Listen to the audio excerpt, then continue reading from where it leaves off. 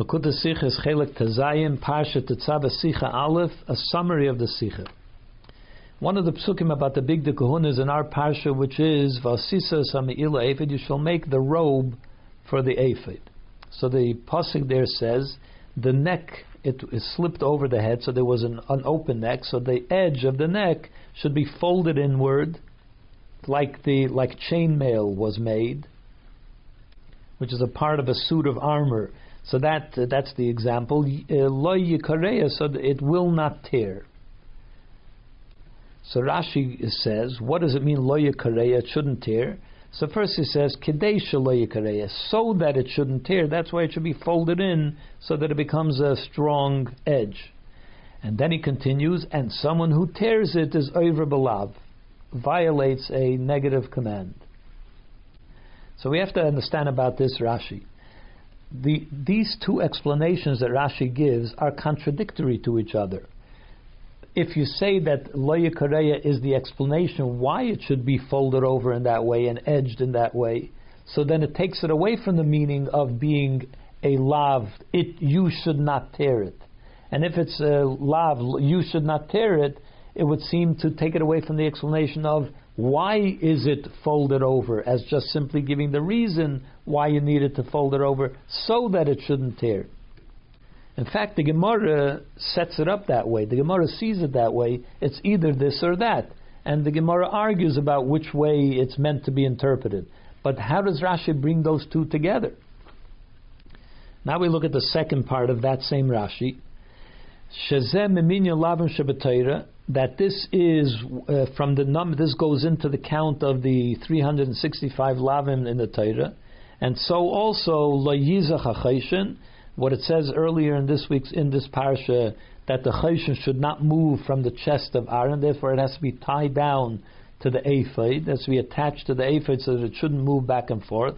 V'chein lo yasuru mimenu. And so also that the poles of the Aron should not be removed from the rings. They should always be connected to the Aron, not moved away. Hanema b'badei Aron, which is said by the Aron. What he seems to be trying to say with this is that also in those two cases, by the Choshen and by the Aron, it also is it's meant as a negative command that you shouldn't allow that to happen.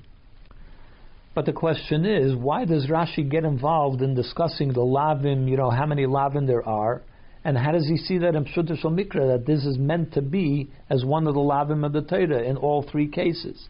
And we also have to understand, Rashi over there by V'lo Yizach and by the Badei Aaron doesn't explain anything at all. He doesn't explain that it means that it's an explanation of why you have to make the tie down the choshen so that it shouldn't move, but that it's also counted as a lav.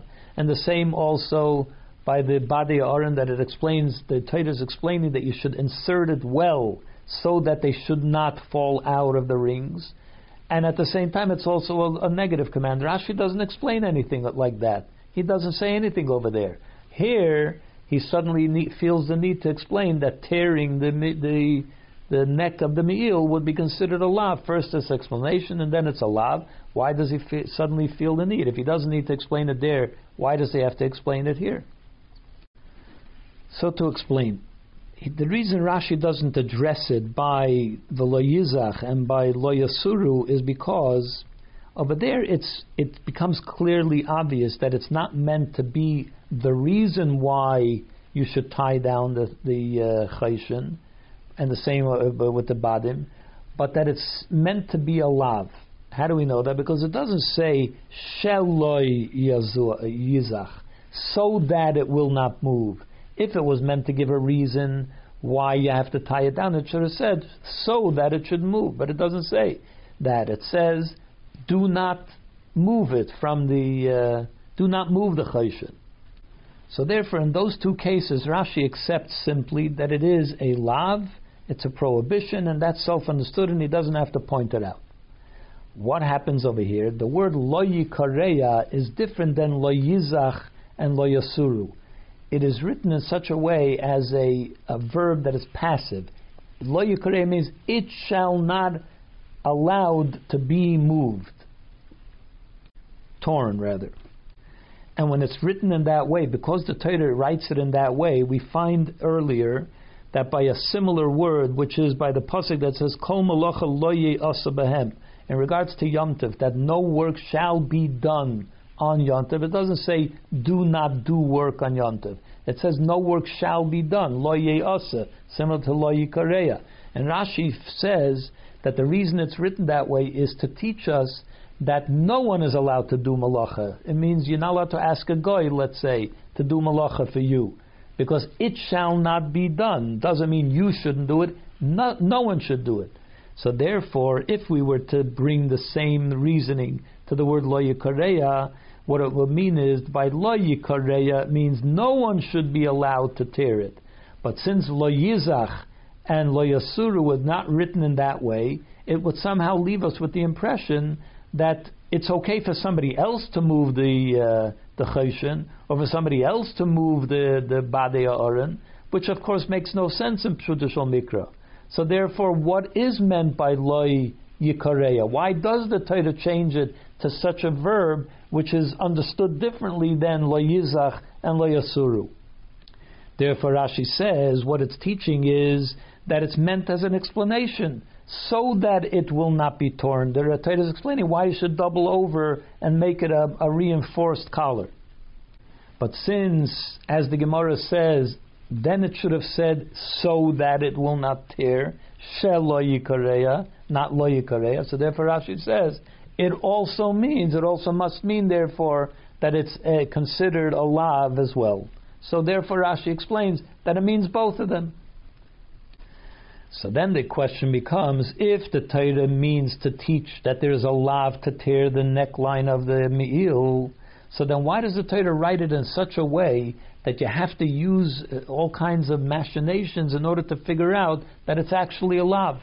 The only reason we know that it's a lav because otherwise it should have said shel lo yikareya. And since it doesn't say that, we must deduce that it means a lav. If the Torah means to teach you a lav, it should say it clearly. It shouldn't allude to it and be vague about it. Therefore, Rashi continues with the explanation. Because this is one of the number of lavim in the Torah. What does Rashi mean to say by that? Rashi doesn't say, and this is one of the lavim of the Torah, which would have made more sense. He says, because this is one of the lavim in the Torah. What does he mean by that? What he's trying to say is, the Torah here is not trying to tell you that this is prohibited to do. This is not where we learn that it's prohibited to tear the me'il. We know that from before already. We know that because it says, you shall make the garments of the kohen l'kavod u'lesafaris, for honor and for beauty. And if you tear the garment of the kohen, that's not honor and beauty. So therefore we understand already that you're not allowed to tear the garment of the kohen. What is the Torah trying to say here? The Torah is trying to set it up as a lav. From that pasuk, we would have known that it's prohibited, but we wouldn't know that it's an actual lav. The Torah wants it to be considered a lav. So it doesn't have to teach us that you're not allowed to do it here. It's just setting it up as a lav, and therefore you could do it in a vague way as well, because it'll still be considered a lav. But you could still ask the question. We find many places where the Torah repeats a certain prohibition a number of times, so that it will be considered two lavim. And over there too, it's written clearly. It's not written vaguely. So why here doesn't it have to be written clearly? And the answer to that is that the reason the Torah makes something into two lavim because he wants us to understand that it's a very serious violation. That it's not even one lav that you're violating; it's two lavim. So the purpose is to warn us off, to make it easier for us to refrain from doing that kind of an aveira. But over here, Rashi says that what the Torah is trying to do is, it's just trying to set it up as a lav, because the Torah wants it to be considered as one of the 365 mitzvahs of the Torah. It's not here to tell you that this is a very serious problem. You know already that you're not allowed to do it. It's just setting it up as a lav from the Torah, and therefore it's not necessary for it to be clearly stated because it's something that we already know. The only function of this pasuk is to make it into a lav. But Rashi is bothered by the fact, why is it suddenly the Torah wants to make it into a lav. This is the only place that we find it. It says, no, it's not the only place that we find it at all. The same is true also by V'lo Yizach. The same is true also by V'lo Yasuru Memenu. The only reason they're written in that way is so that to make it into a lav, because for some reason the Torah wants to have 3 of the lavim of the 365 lavim to be associated with the Mishkan. These issues in the Mishkan. We don't know why, but that seems to be what the Torah wants to do. So that explains the Rashi. To understand it from a deeper sense, the deeper sense of this Rashi, you could ask the question: why does Rashi, in the 2 proofs that he brings from V'lo Yizach and V'lo Yasuru, he starts with V'lo Yizach about the Choshen, which comes later in the Torah than the Badei Aaron? Why does he reverse the order by quoting the second one first and the first one second? And he also adds the word V'chein. The same is true for Lo Yizach, and the same is also true for the Lo Yasuru. Why didn't he just say one time? The same is also true about the Lo Yizach and the Badei Aaron. So to explain, Rashi is going from step to step, from the most understood prohibition to the one which we understand less. That you're not allowed to tear the me'il is quite understood. You're not allowed to tear the garments of a kohen. That is a very logical and obvious prohibition. But when it comes to V'lo Yizach, you're not allowed to allow the choshen to move around on the chest of the kohen gadol. Why is that such a horrible thing? It does not at all similar to not tearing the garment of the kohen gadol. Yes, it's not exactly where it should be, but it's not the same as tearing. So therefore he says, and the same is also true about that Lo Yizach, that it's also a lav, even though it doesn't seem to be as serious. But even there we can understand, because it says that it shouldn't, that the purpose of the choshen is so that Aaron will carry the names of the Jewish people which were engraved onto the choshen on his heart, to bring their memory before Hashem at all times. So you understand, if you move it away from where it should be, that diminishes in keeping the memory of the Jewish people alive in Hashem's eyes on a constant basis.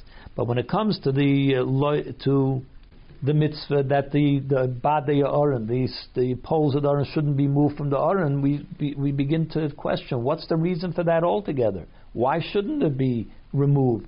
You would think that since the poles are only there in order to be able to carry the Aron, when it needs to be moved from one place to the other, but when it's sitting in the Kodesh Kodashim, why does it need poles? You would think that you should remove the poles at that time.